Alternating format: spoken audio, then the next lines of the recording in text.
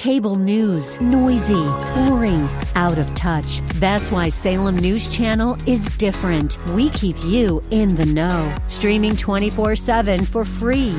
Home to the greatest collection of conservative voices like Dennis Prager, Jay Sekulow, Mike Gallagher, and more. Salem News Channel is unfiltered and unapologetic. Watch anytime, on any screen, at snc.tv and Local Now Channel 525.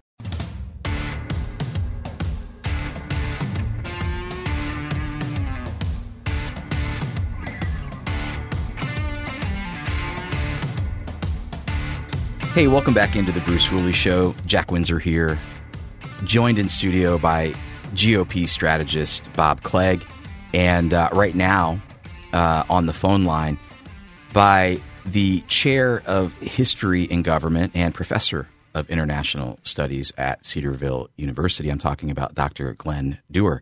Dr. Duerr, welcome back to the Bruce Ruley Show. How are you today? I'm great. How about yourself?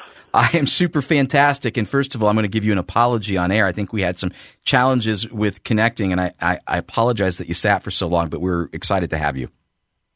No worries. Thanks for having me. Absolutely. So last night, the continuing resolution was passed by the Senate, and that keeps the government operating and extends some federal funding, but it doesn't include funding for Ukraine. It doesn't include funding for Israel.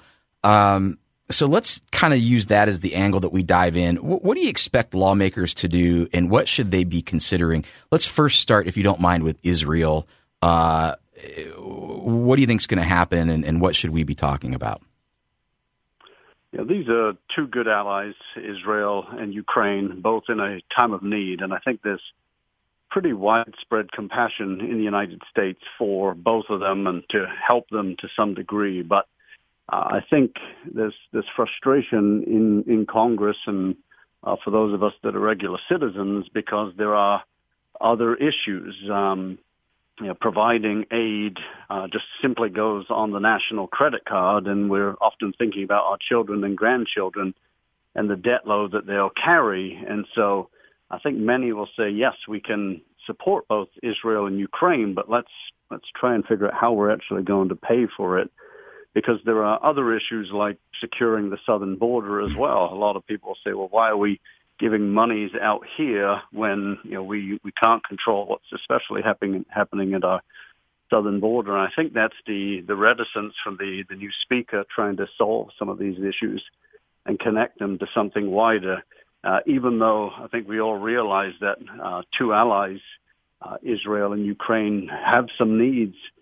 You mentioned Israel in particular. This is a country that was very brazenly and brutally attacked and is now trying to root out Hamas, and has also pledged to its citizens to get back to return over 200 hostages that are still held by a brutal terrorist organization. And so with Israel, I think there will be funding at some point down the line should it be necessary. But Israel is making fairly fast progress in the north of Gaza, especially around Gaza City. Mm-hmm. It's making a lot of headlines, and there are certainly challenges with the approach. And Israel will have to figure out, well, what does it want to do moving forward? Because occupying Gaza is something that they did prior to 2005, but it's a difficult situation, and it's not necessarily a long-term solution either. It is a difficult situation, and it's muddied. There are literally thousands of years of conflict involving the many sides there. But what makes it even more confusing, as somebody like an average Joe like me, a voter, an American, is the Biden administration talking about, well, yes, you need to be on the offensive, but you really kind of need to make sure that your response isn't overboard if you're Israel.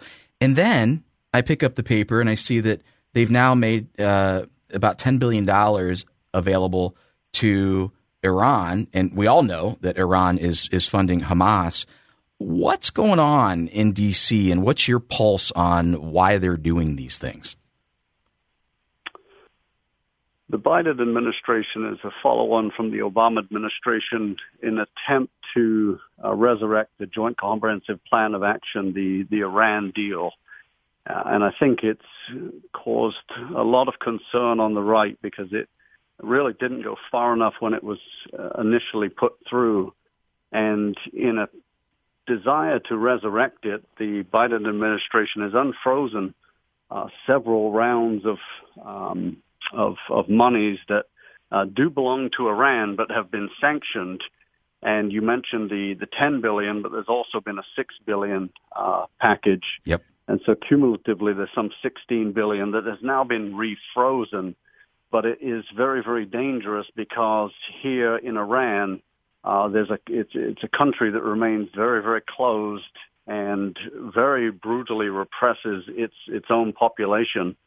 And indeed, through the Islamic Revolutionary Guard Corps, continues to fund groups like Hamas and Hezbollah with weaponry and aid and money, etc. And it's been very difficult because Israel has faced the brunt of it. Hezbollah in the south of Lebanon has reported 150,000 missiles and rockets. The monies that went to Hamas have been directly used for training and weaponry that caused the brutal attack that killed 1,200 Israeli citizens and guests to the country on October the 7th. And so it's a very, very difficult one for many because here is money that's being freed up. There's a lot to that. But at the same time, Israel has paid the price, and now Israel is expected to abide by proportionality when it was attacked openly and terribly.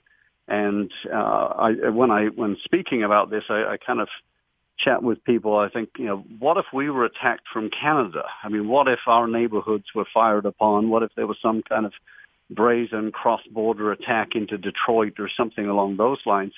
I don't know how many of us in the United States would tolerate that. And I think that's the position that Israel is in, and it's a very difficult one because they're being asked to say, stand back and don't retaliate when, for any reasonable thinking person, they want to defend their territory and they want their people back. These are hostages that have been held for 41 days now. That's horrific for the families. We've got about 2 minutes here, but I do want to say I would be irresponsible if I didn't remind our listeners that Uncle Joe Biden also left behind a full arsenal of weapons in Afghanistan, and I'm certain that those are not in the right hands now, too. But here, I'm going to throw you a curveball. You've got about a minute and a half, and I just want you to kind of maybe lay out whether this is totally crazy or if this is possible. What if there's a deeper strategic move here with Iran, and we're intentionally emboldening them in the hope that Israel would ultimately engage and wipe them out and take them out of play for some maybe down the road conflict between the United States and China? If Iran is weak or hurting, how do they come to the aid of China? What are your thoughts on that tinfoil conspiracy theory? Iran is already weak, and my sense is the big reason why they are funding Hamas and Hezbollah is because they don't need to do it themselves. I say they're weak because roughly 2/3 of the population is ethnically Persian and speaks a variant of a Persian language, which is the power base. But it also means roughly 1/3 of the population, especially around the periphery, are ethnic minorities and typically Sunni and sometimes are relatively restive against the Iranian government.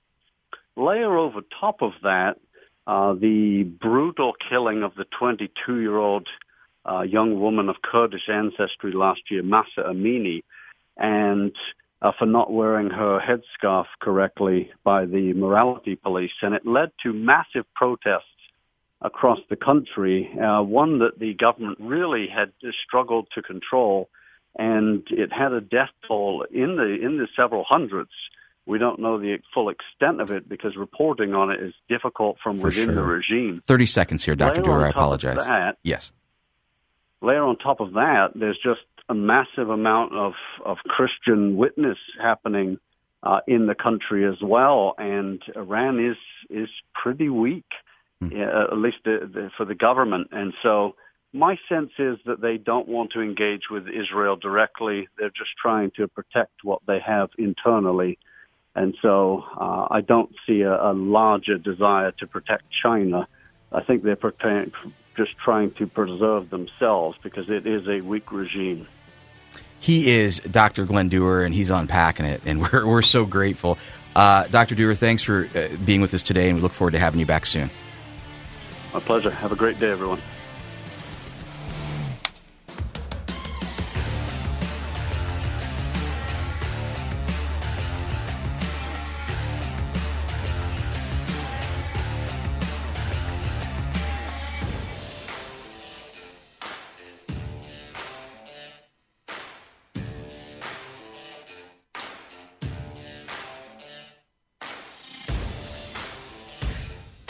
Hey, welcome back to the Bruce Hooley Show. Jack Windsor, editor-in-chief of the Ohio Press Network, coffee fetcher for the group. Got caught grabbing some coffee, some nice hot Joe here that we can get caffeinated on and talk a little more turkey. I'm joined in studio by GOP strategist Bob Clegg. Jack, you fetch coffee well. Thank you. Thank you. Whitney, are you listening? See, there is one thing I do well. Great conversation with Dr. Glen Duerr, and man, somebody like that who has such an historical perspective on the world and history. How refreshing! And you know, we do stuff like that, and you go, man, this is really deep. And I say, you know, the reason that we do it is because we're not teaching kids, adults, anyone history and talking about what's going on through the lens of an accurate depiction of history. So we appreciate Dr. Glen Duerr, and we appreciate Bob Clegg. Bob, what do you want to talk about? I know you wanted to chat a little bit about Senate race, issue 1. Yeah, whatever you want to, Jack. I mean, let's go back to the U.S. Senate race, okay? Because we kind of didn't tie up some loose ends. Okay. Sherrod's vulnerable. I think we agree about that. Who's best suited to beat him? I've got a thought that I think I know who could absolutely wrap up the nomination. But who do you think ultimately wins the GOP nomination, and can that person beat Sherrod Brown?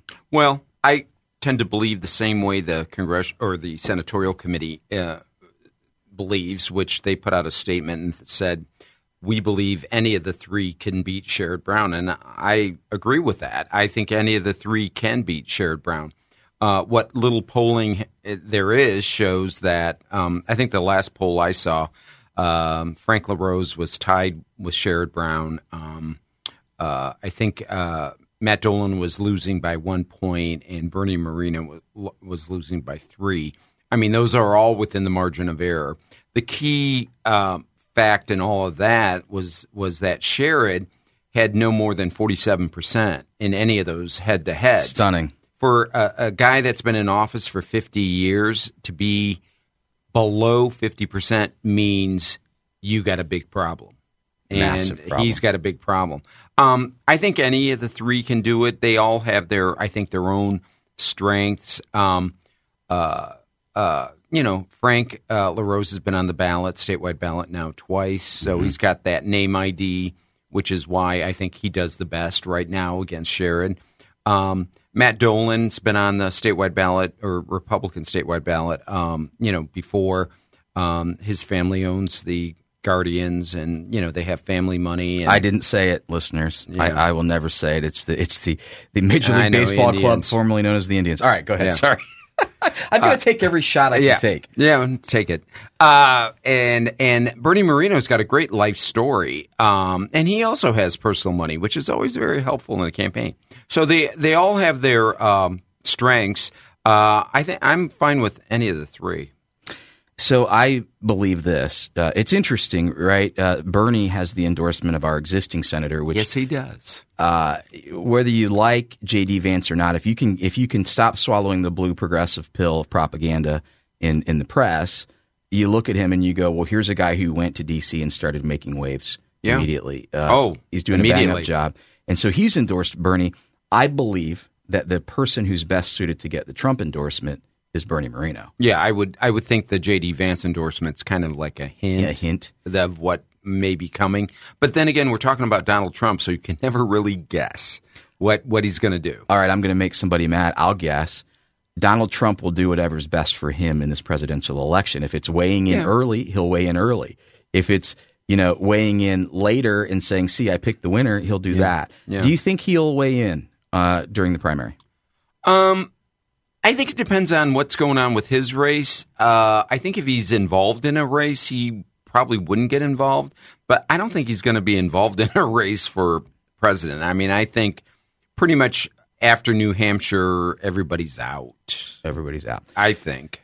So, yeah, it's interesting. I don't know. I think any of the three could win. And I just right now I think it's too close for me to call. Yeah. I don't know who's going to win the primary. I just want to make sure that we beat Sherrod Brown. That is the most important thing. If Sherrod Brown loses, it would appear Republicans will have a majority in the Senate. I think if he loses, we will have a majority. Real quick, there are a few other states though that have some big races. Can you give us the skinny on those? Montana is the next Trump state that has a Democrat incumbent up, John Tester. He's former governor of the state. I think he's a little more tougher to beat in that he seems a little bit smarter politically. He knows his state and the way it's going, and I think he's playing that. Sherrod has never really had to deal with. When he first got elected into the U.S. Senate, he got elected in a great Democrat year, 2006. Oh, yeah. Okay? Yeah. And then in 2012, when he got reelected, another great Democrat year, Obama carried Ohio. Yep. Even in 2018, now you could say, well, the Republicans won everything statewide that year. But Mike DeWine, remember, didn't beat Richard Cordray by all that much. At all. Well, and some people would argue that he got a bump from Trump. Yeah. So he's never really had to run in a year where Republicans did really, really, really well here in Ohio. Okay. So I think he's going to be facing that next year. Interesting. So, Bob, we've got about a minute left here. Are you sticking around for more, or you got a jet? I got a jet. He's going to be gone after this. I'm sorry. So that's all right. You've got about a minute here. Yeah. Talk to our listeners. What's on your mind? Because I prize our time together, and oftentimes I ask questions that I think frame up the conversation, and you might have something that you want to say that I didn't ask. I just want everybody to understand how important next year is in our country. I mean, this election is going to be very, very important. We got Joe Biden, which we could talk another whole segment about. Well, is Joe Biden really going to be the Democrat nominee or I asked not? Jim Jordan that question earlier today. Oh, okay. And I don't think he knows. No. I think he thinks he's going to stay. Well, he's a great puppet. Yeah. Because he's not running the show. But he's a great puppet who they thought could beat Donald Trump. Everything that's coming out now, and I just saw 2 new polls yesterday. Quinnipiac, I think, was one of them, and I can't remember the other one. Fox News. They both have Trump beating Biden nationally. And if that's really the case, there's no way Biden can win. None. Well, it makes you wonder, are they going to, I think at some point, go to the bullpen and bring in Gavin Newsom or somebody else? Yeah, I think at some point they panic. I think the thought of Donald Trump becoming president again is just going to overwhelm them, and they're going to panic. And they're going to say, we got to get rid of this demented old man and put somebody else in. Bob Clegg, he's a GOP strategist. Thank you, sir, for carving out time to be with us today. My pleasure, Jack. Hey, and thank you for listening. Stay tuned. We've got more for you. In hour number 2, State Senator Andrew Brenner will be here at 12:35. Stay tuned to 98.9 FM, The Answer.